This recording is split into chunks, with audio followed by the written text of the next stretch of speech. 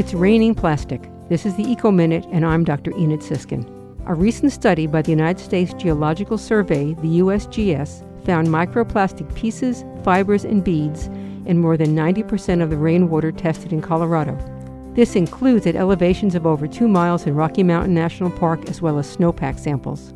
Microplastics are pieces of plastic less than 5 millimeters in size and come from degrading plastics in the environment, such as plastic bags and bottles, intentionally manufactured products such as those used in makeup and toothpaste, and fibers from synthetic clothing which are shed when they are washed.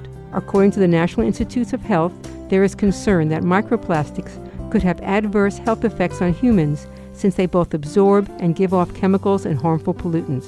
Plastics ingredients or toxic chemicals absorbed by plastics may build up over time and stay in the environment, a threat to our future and our children's future.